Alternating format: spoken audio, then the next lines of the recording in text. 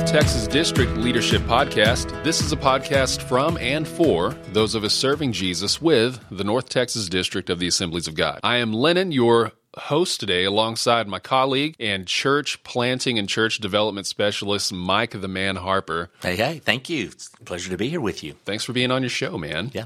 So we've got a good episode today. We're focusing on something that I think everyone listening would be interested in, and that is breaking growth barriers. And so Mike has a what would you call it? A cohort? Yeah, we program? call it a cohort. Yeah, breaking the 200 barrier cohort. We actually have a 200, a 500, and a 1,000 barrier cohort. Those are the classical cohorts that Church Health talks about. Yeah, and so with this breaking the 200 barrier cohort, one of the things I love about you is you have a mind for statistics. You know how many of us need it, really. So within our district, paint a picture of churches, how many might be at this barrier. Right. How many might need the content we're giving today, which is focusing on the 200 barrier, yeah. Approximately right now, 650 churches is kind of where we are today. On any given week, we have about 150,000 attenders who would be in our churches. Those would be spread out over, the vast majority of those would be under churches of 200. In fact, out of our 650 churches, we have 80 churches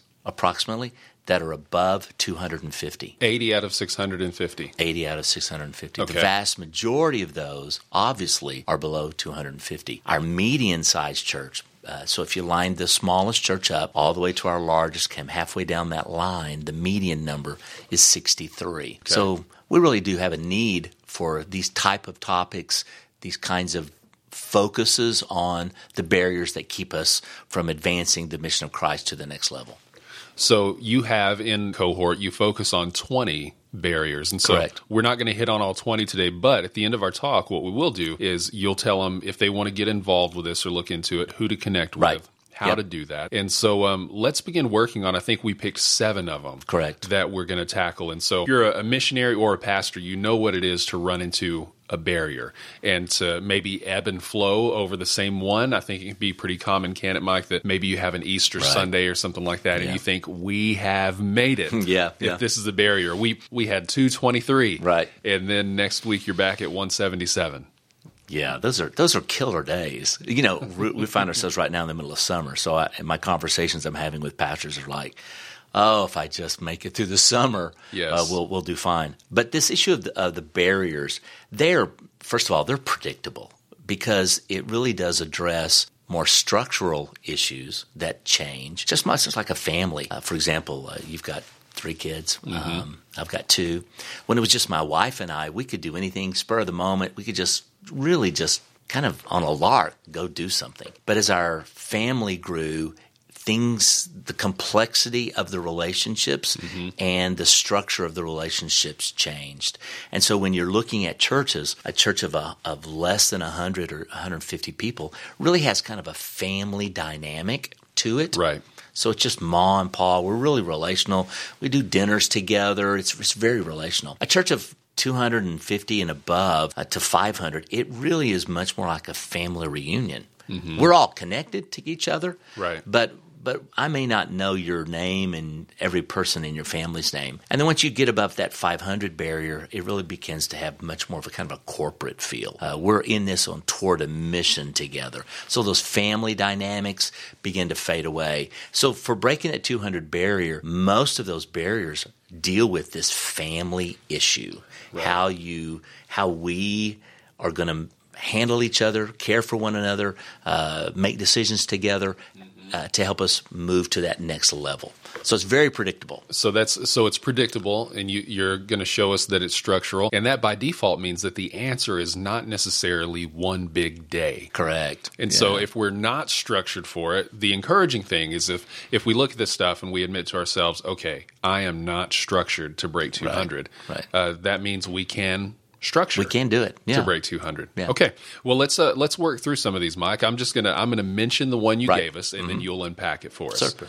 So the first one that you gave me was a lack of scalable care. And this immediately makes me think of what you said, the whole not knowing everybody as well anymore. That idea of the pastor being all things to everybody gets out of hand pretty quick. Really does. And meeting the need. When you realize that probably most of the churches that we would be talking about of under 200, that 63 and below, their pastor very good likelihood is bivocational. So they are working a full-time job, 40, 50 hours. Then on top of that, preparing sermons, putting all things together, doing all the things that need to be done to pull off a good Sunday morning service, Wednesday night service, Sunday evening service for many of these congregations.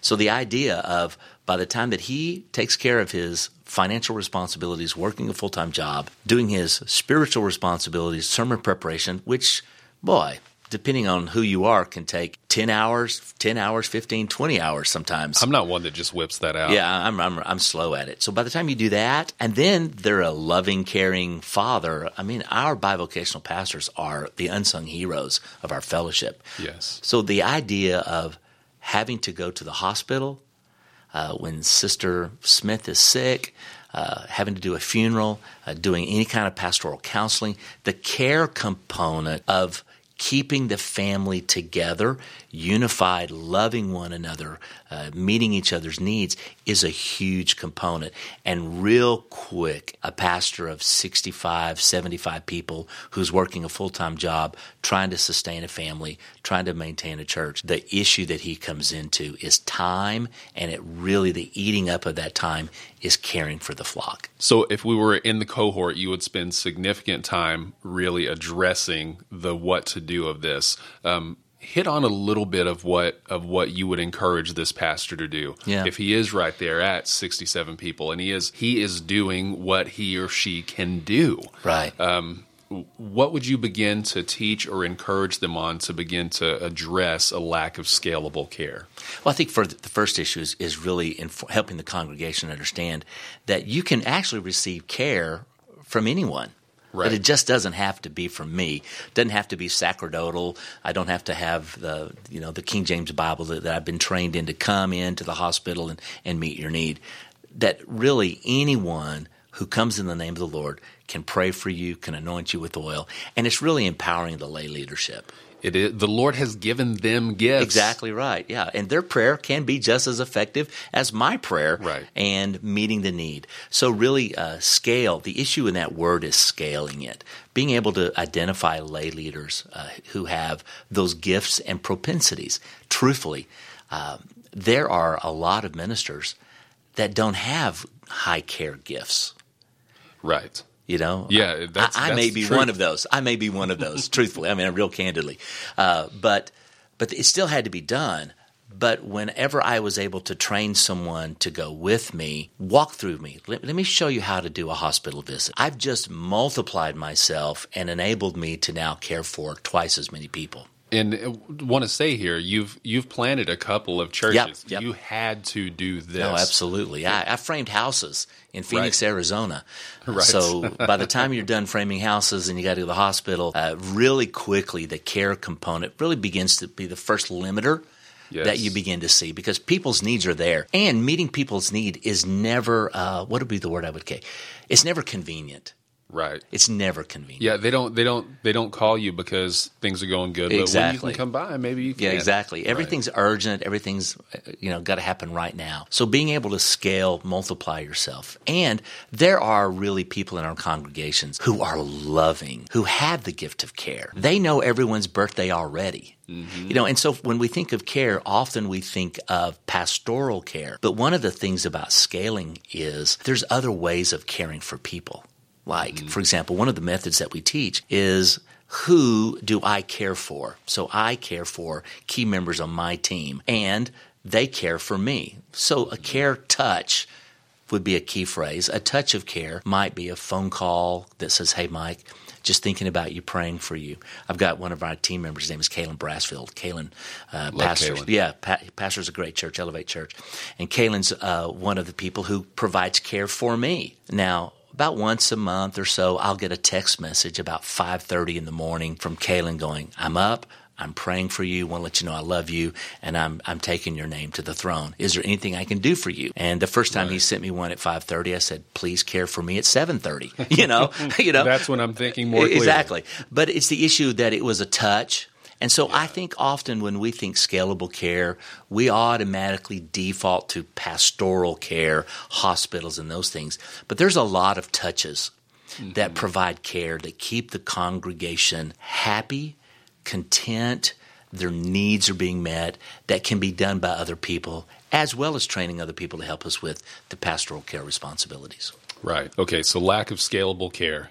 Huge. If we were in the seminar, you'd go on about that for longer. And one of the reasons is that because most of our pastors were called into ministry because of that pastoral heart that we have. And so the idea of delegating that out to someone else is very difficult because most pastoral leaders have very strong Our superintendent has incredible pastoral gifts. He does. And so touching people, praying for them, meeting their needs, it's just natural. So delegating that out is a difficult thing. So most of the scalable care, the problem is typically not always the congregation, but it's often the leader letting go of that.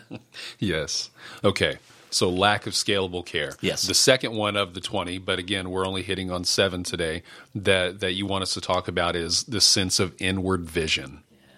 Yeah, the idea is this, that we have all been called to be a part of the mission of Christ. This isn't our mission, it's His mission. And often what happens in a local church is they get so involved with meeting the needs of the people inside of their church that over a period of time, by default, it just kind of turns inward. Right. It's about us, it's about our congregation, it's about our children, it's about our youth ministry. Our is the moniker on top of everything. Right. The larger picture is this, that you can actually meet human need and never actually fulfill the mission of Christ.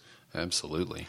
So at some point in time, you've got to make a conscious decision of, if I meet the mission of Christ, if I do my fiduciary to fulfill the mission of Christ in my local context, I will always meet human need. Right. But I may get off course by meeting human need and not fulfill the mission of Christ in that context. So most of the churches that we work with that have kind of plateaued over a season of time, it's not that they're not doing ministry. In fact, our smaller churches actually have more ministries ongoing than most of our larger churches. Right. Because they've become so focused on meeting the human need. So we have something for every slice of the congregational family, specialized men's, women's. Churches of 50, 60, 70 people will have 14, 15, 16 ministries. I work with some of the largest churches in America. They'll have 7. Right. So they've really focused in and kind of got sucked into this idea of, for us to grow, we have to have a buffet of ministries that meets everybody's needs. So we get so focused on meeting people's needs that we inadvertently miss out on fulfilling the mission of Christ. So when you talk about losing that sense of mission and meeting needs, that the ugly word that ends up being there is selfishness. Yeah. Not that anybody starts out that way, but we lose our capacity to look outward whenever we are structuring something solely to meet the needs of insiders. Yeah. So something obvious here that is that was pointed out to me for the first time. I had read it a million times. Right. I just finally had a preacher say it Yeah. in a certain way, was Eli Gotro, who, of course, is our Chi Alpha director, does a fantastic job with that. But he was the first one to pause and really point out that whenever Jesus said, "Follow me, I will make you fishers of men," he just pointed out that point. He said, hey, the mission was inherent within the call. Yes, absolutely. So when someone comes to know Jesus, they are meant to embrace the mission along the way. And so whenever you've seen a church begin to sort of overcome this lack of inward vision, and a pastor or a pastor's leadership team or whatever successfully get the congregation who maybe is focused inward to look outward, what types of things have they done? First of all, I don't think they recognize it. There's always this epiphany, this aha moment. Like me, whenever that was preached. Exactly right. It does happen. And that is a precursor for the behavioral change. Without that aha moment, that's just not going to happen. But what we see is, what we do is, first of all, in our cohorts, not only do we train the pastor, but we invite the pastor to bring key leaders inside the congregation with them. That's great. So it's not just the pastor having that aha moment, but it's everyone in that key leadership role of going, oh, I didn't realize we had done that. But when you start telling me and we start identifying all the things that we've done, we realize we're really about meeting our own needs and not about connecting with the mission of Christ and how we can fulfill it in our community. So what you begin to see is just this attitudinal change first. Suddenly they begin looking at calendar. They begin looking at the way they spend their money. They begin looking at all kinds of things. They start evaluating the internal ministries. If we only have so many man hours a week, if we only have so much money, if we only have so many days in the year, is it best for us to spend those energies there? And do we stop doing this so now we can begin focusing over here? Right. You begin to see a shift in the calendar, and like I just said, in the way they spend their money, in the way they calendar their events, and even their preaching begins to change. So it's really transformational for the congregation. Somebody who I really respect, a pastor in Plano, Texas, by the name of Gerald Brooks. Right. He always says that a pastor has to be the advocate for the lost because they will not show up in your board meetings and say, hey, be sure and think about us this week with the decisions you're talking about in the areas of resource, time, etc. Yeah, it's a big one. And it's sad that we have to bring this up when we are a Pentecostal fellowship. Sure. It'd be one thing if we weren't, the Acts 2 empowered to be a witness. Right. We have become empowered to speak in tongues, and it's a personal empowerment rather than this missional empowerment. And I think that's really, you begin to see that in the messages and in the prayer times of the people. Not, Lord, what can you do for us, but what can we do for others? That's great. So lack of scalable care, inward sense of vision, and number 3, we're going to talk about just a lack of strategy. Yeah. Just I have the heart, but how do I do this? Yeah, I think it's a strategy. If I can be real candid, when I planted my first churches, I'm an intuitive leader, and so I had strategies, but I didn't realize my strategies were kind of a Frankenstein model. I took a little from this, a little from that, a little from everything else, which were all from mega churches, right?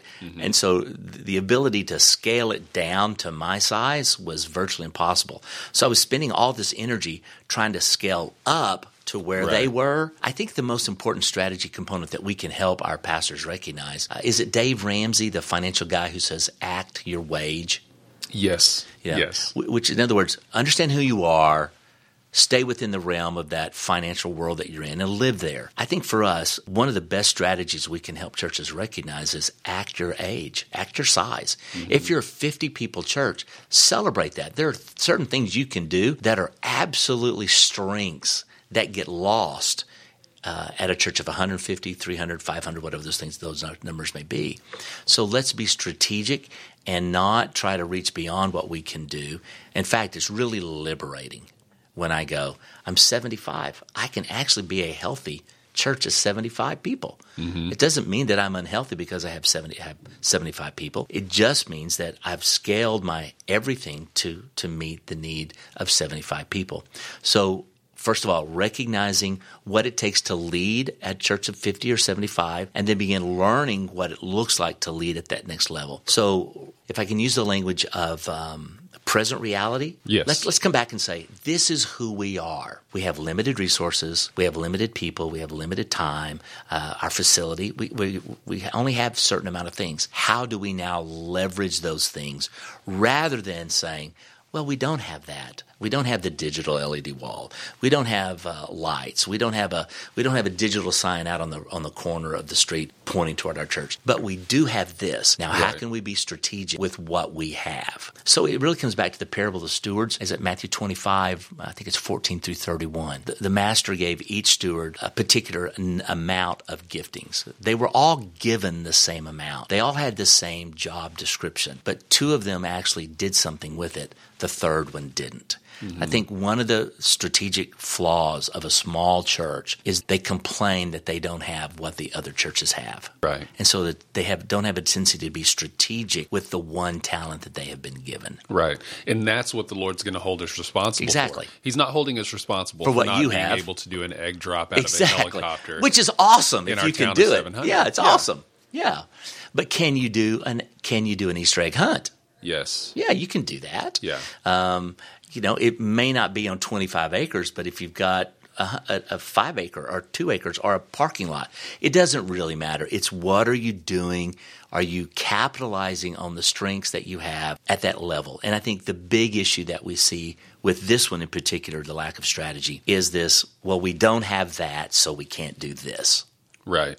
And so it really comes back to stewardship. Sure. Now, and I think it really behooves us. That's an old word. I don't even know where Behoove. I don't even know where that came from. But it's incumbent upon us to often have an outside set of eyes come in and go, wow, you have this amazing thing here. And you go, we've always had that. Well, let's leverage that. So every church has strengths. Small churches always bemoan that they don't have the strengths. It's like humans. Sure. I wish I had your hair, Lennon, in your deep voice. And who does not? Yeah, who doesn't? But we always want what someone else has. And the limiter for a smaller church one of them tends to be that they just don't capitalize on the resources that they have. Right. Who is someone, give us a story from the district. Let me throw this Yeah, at sure.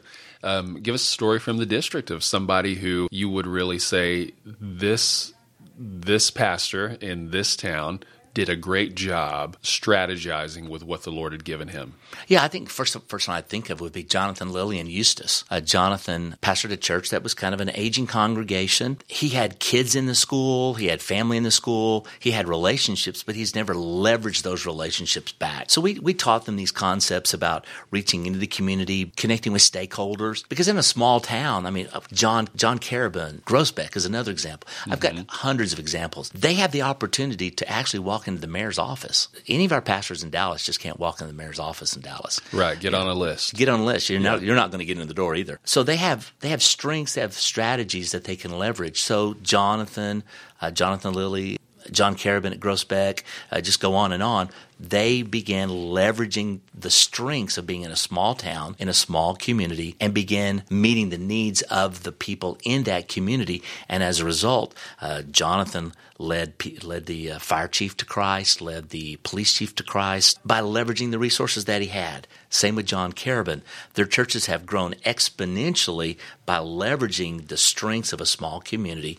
Everyone knows everybody. Why don't we leverage that? That's great. So there's a lot of examples. Those would just be two very simple ones. That's great. So, okay, lack of strategy. Let's look at number 4, which is an unwillingness to change. I think that's hard on it. Change is hard on everybody. It's particularly hard on congregations that have become kind of sedentary. Let me use an analogy. When my children were really small, they were very flexible. In fact, their bones were flexible. Mm-hmm. So when my baby girl was born, I could take her feet and kind of play with them. You could almost turn them and clap her feet together. Mm-hmm. I mean, they're just so flexible. The older a church gets, the less flexible, the more inflexible they become. Now, I'm 58. If you try to do to me what I would do to my daughter when her... you'd break a bone. Sure. And if you did it to my grandmother who's 97, 98, it might kill her. So the idea is that over a period of time, the lack of change has created a sedentary rigidity that's often found. And producing and introducing the right amount of change that is strategic versus just chaotic change, changing for the sake of change is really important. So the unwillingness to change because the status quo, it's been working. Right. Our church is good. The thing is that has to be pointed out is that however many people are there, whether that's 37 or 137, wherever on the spectrum, 937, those people are there because they like how it is. Yeah. And so there's some level of, they're only there because they like how it is. Yeah. And so of course, they're not necessarily excited or looking for change. But Mike, how does a pastor, if a pastor would say, well, that is my congregation, I would love to see more, and they won't see it with me. How can a pastor move his people toward change? How can he stir up an appetite and a willingness to do some things different, to see some things different? Yeah, I think one of the strengths that we have as pastors is Teddy Roosevelt would call it a bully pulpit. We have a pulpit. We have the ability to stand in front of people week after week after week. And what we have found is what we preach is what we get. That's true. So by simply changing the posture of our language, talking about change, creating urgency. You see that in the Bible. Jesus meets the guys on the coast. They've been fishing all day long. They're frustrated. They haven't caught anything. And there's this sense of angst going on there. Right. And he says, well, let me give you a change. Put the net down on the other side of the boat. Would have been very easy. They even say, but Lord, we've been fishing all night. Right. They complain about it. Listen, we're not rookie fishermen. We've been fishing all night. We know what we're doing. But he says, but at your command. But because you ask us to do it, we'll do it. And this idea of change, you see change all throughout the Scripture. In Jesus' words, you've heard it said, but I say to you this. That's right. And so this idea of creating a sense of urgency, any book that you read on change, whether it's Cotter's book, Leading Change, one of the very first components is you've got to create a sense of urgency. We don't move when we see the light. We move when we feel the pain. Yeah. And so as a pastor, no, it's no fun. But as a pastor, we've got to be willing to introduce strategic amounts of change at the right time, at the right place. That there are intersections where change is appropriate. Right. And so we do that. One of the things an old story that I heard, which I think is fascinating, that there's a man who owned an aquarium, and he had an aquarium, and he added a new type of fish to the aquarium, and he added a new fish. The next morning, came back, and the fish was gone. And he looked all around, and he suddenly realized this other fish has eaten this other fish. So he goes back to the aquarium place where he buys new fish, and he buys a bigger fish, and he puts it back in the same aquarium. Comes back the next morning, the fish is gone. Does this a couple of times. Finally says to the owner of the shop, "Listen, my fish that I buy is being eaten by the other fish." He goes, "Yes, it's called territorialism." He says the way you change this is empty everything out of the aquarium. Put everything back in a different place. Introduce both fish back into it, and there will be no more territorialism, and your fish will be able to survive. I think often we think that we've got to change everything in the aquarium to have change. But if we really will just change incrementally at the right time, there are seasons, and those seasons typically are in transitions. Right. And so introducing the right amount of change, preaching about it, begins to produce a large amount of change that people can adjust to. Nobody likes it. Nobody likes it. Right. But the reality is, without change, we're not going to grow. That's true.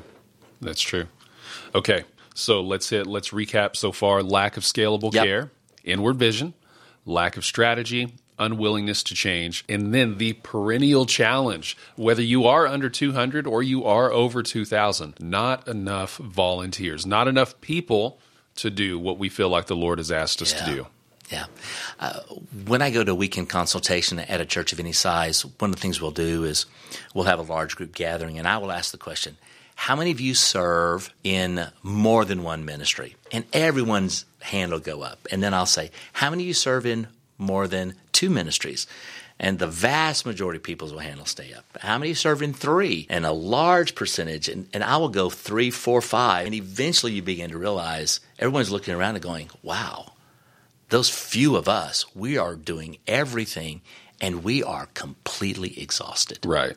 Yes. So you walk in to the congregation week after week after week. When you drop that child off to children's ministry, you see that same face. And over weeks and months, that face gets a little haggard. The joy has kind of gone a little bit. And you think to yourself, I am not going to volunteer here because I don't want to become an indentured slave. It's counterproductive. Yep. Yeah.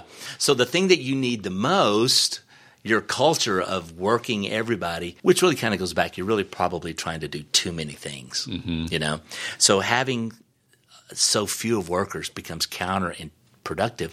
People go, I don't want to serve here. So if you can come back and, number one, scale things to the need to be, have a strategy that allows you to identify these are the key things we need to do. Number 4, if we can make the changes that we need to make, scale back on this. Do we really have to do this? Is this necessary? And then reallocate our resources, which typically tends to be people. Right.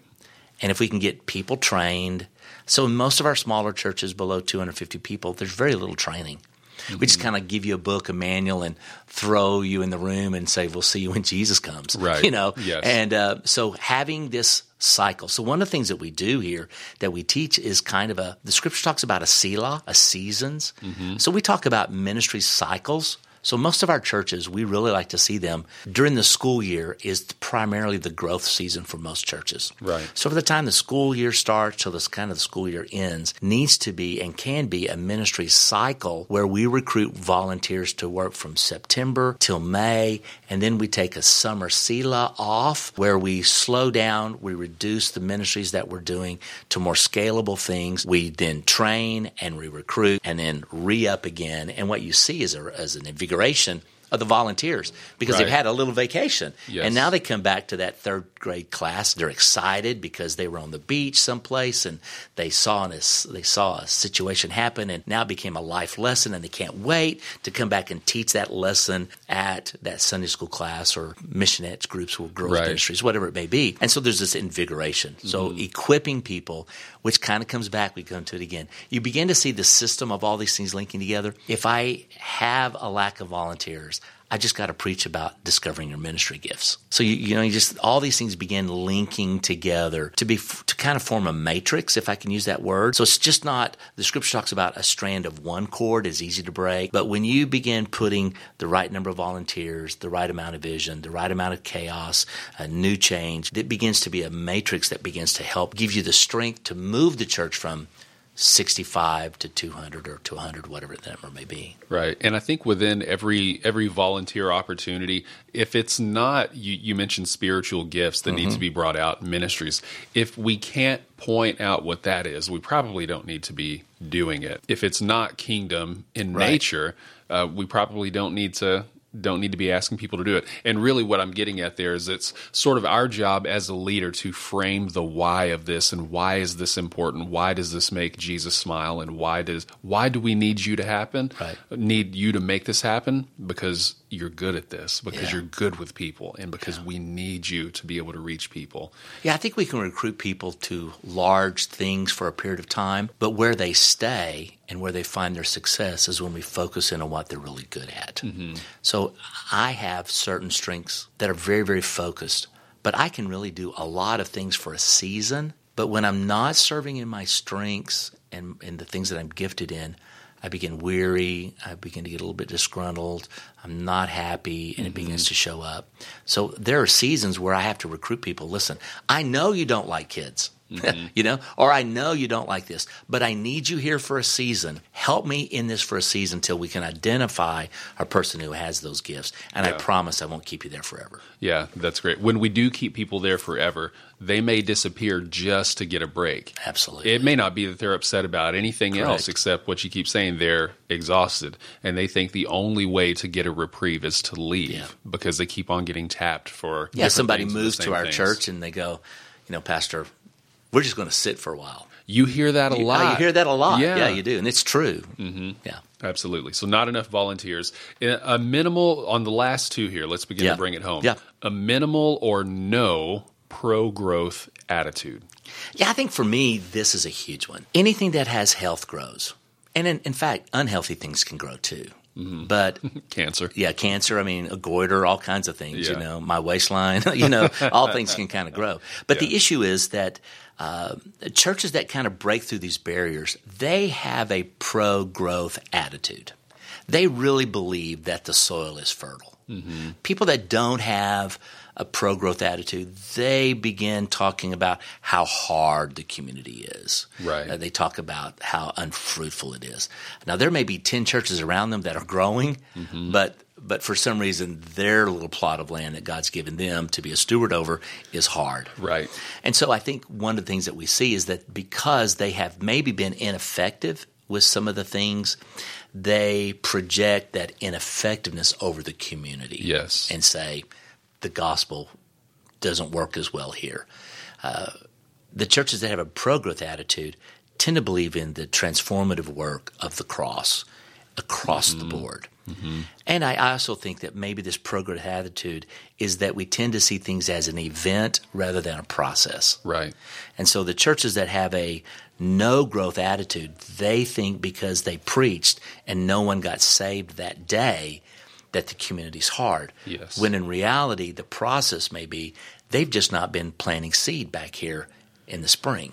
Right. And they've not been fertilizing and they've not been working it. So they tend to be event-oriented versus the process, and recognizing that people move through a process and give that process time. So a farmer knows 99.9% of the time, if I plant the seed, if I've prepared the ground, if I have fertilized it, if I've watered it, there will be a harvest. Yes. So staying on that agricultural metaphor, my wife loves to garden. Oh, yeah. So we have a couple of raised beds out in our yard. And last year was not so hot. Yeah. And this year is going fantastic. Yeah.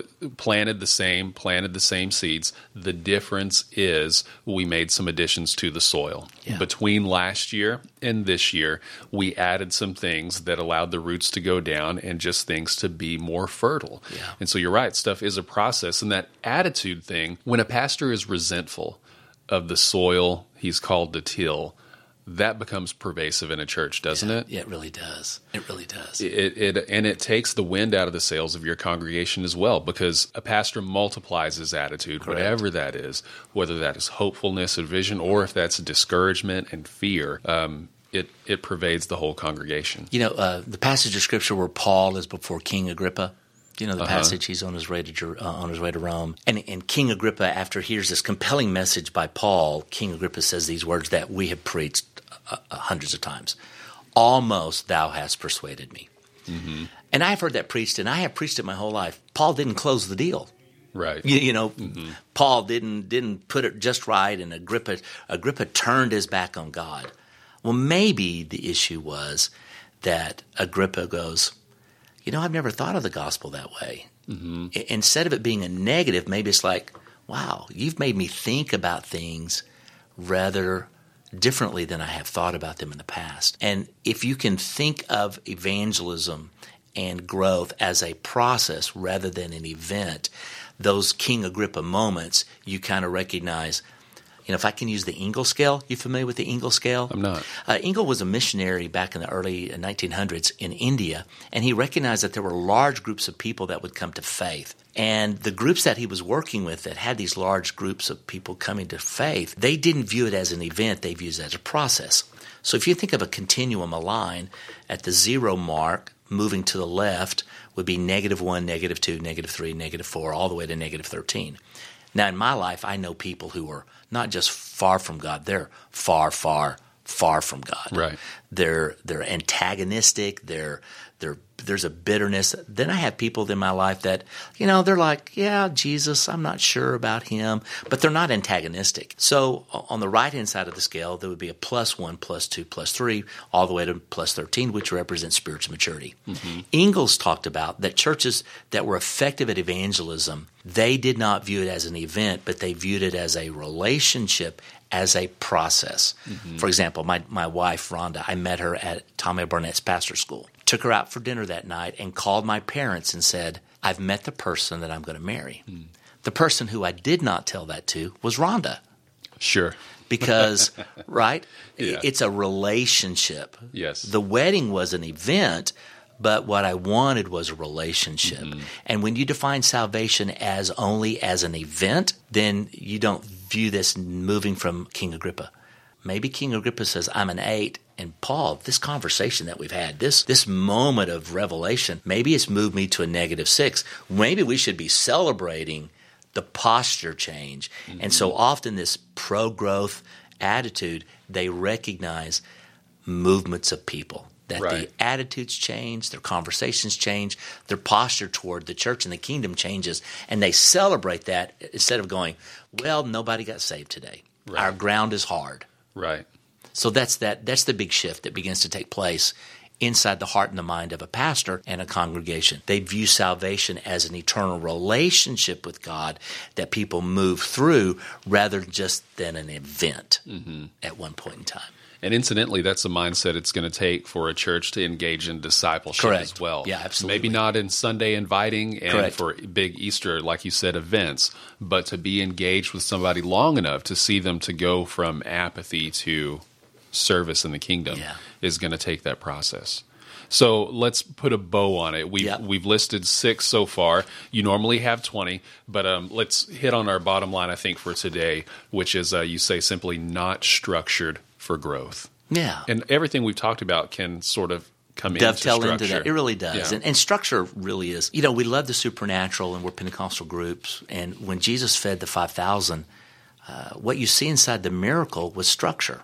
Mm-hmm. If you're not looking for the structure, you don't see it. Right. You just see the miracle. Right. But Jesus actually, someone prepared. The little mom prepared the fishes and the loaves. Jesus gathered baskets. He set them down in groups of 50 and 100. What you see there is structure. Mm-hmm. And if we could think of structure as a conduit through which the miraculous flows, it's our job to create the structure. I can't do the super part, but I can do the natural part.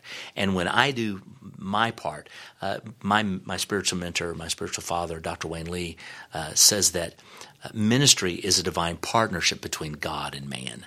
I've got to do my part, and God will do his. And so if I can structure the church through my heart, the way that I preach, by the behaviors that we do, by creating a pathway, by helping people see the definition of salvation as a relationship versus an event. If I can identify who in my community I'm really best equipped to reach, if I can leverage the stewardship of the resources that God has given me rather than bemoaning that I don't have this, but believe that God sent me there with the resources that are there to move me to the next place.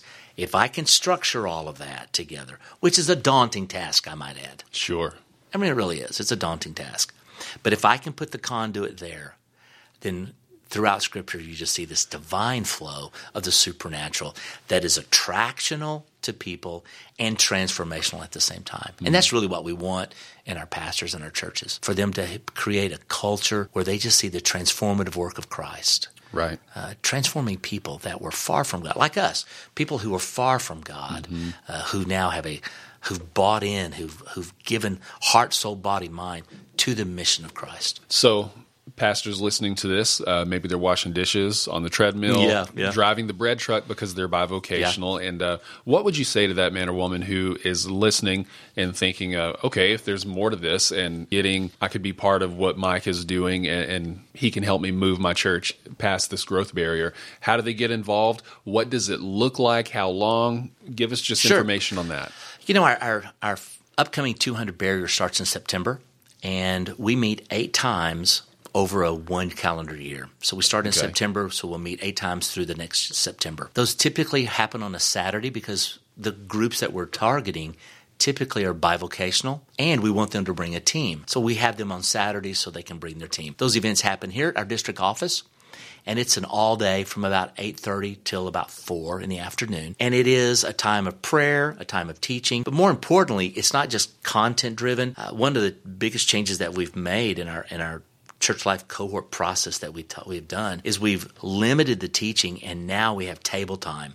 Yeah. So we'll teach for 20, 25 minutes, and then they'll have an hour and a half of the team working on their church together. That's fantastic. It's huge. It's made a huge step.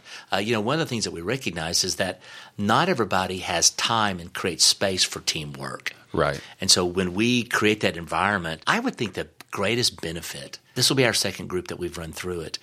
The first group said the greatest benefit was the team development. I finally have gone from being a Lone Ranger kind of a guy who kind of did everything myself. Right. Not that I wanted to, but I just, by default, I did.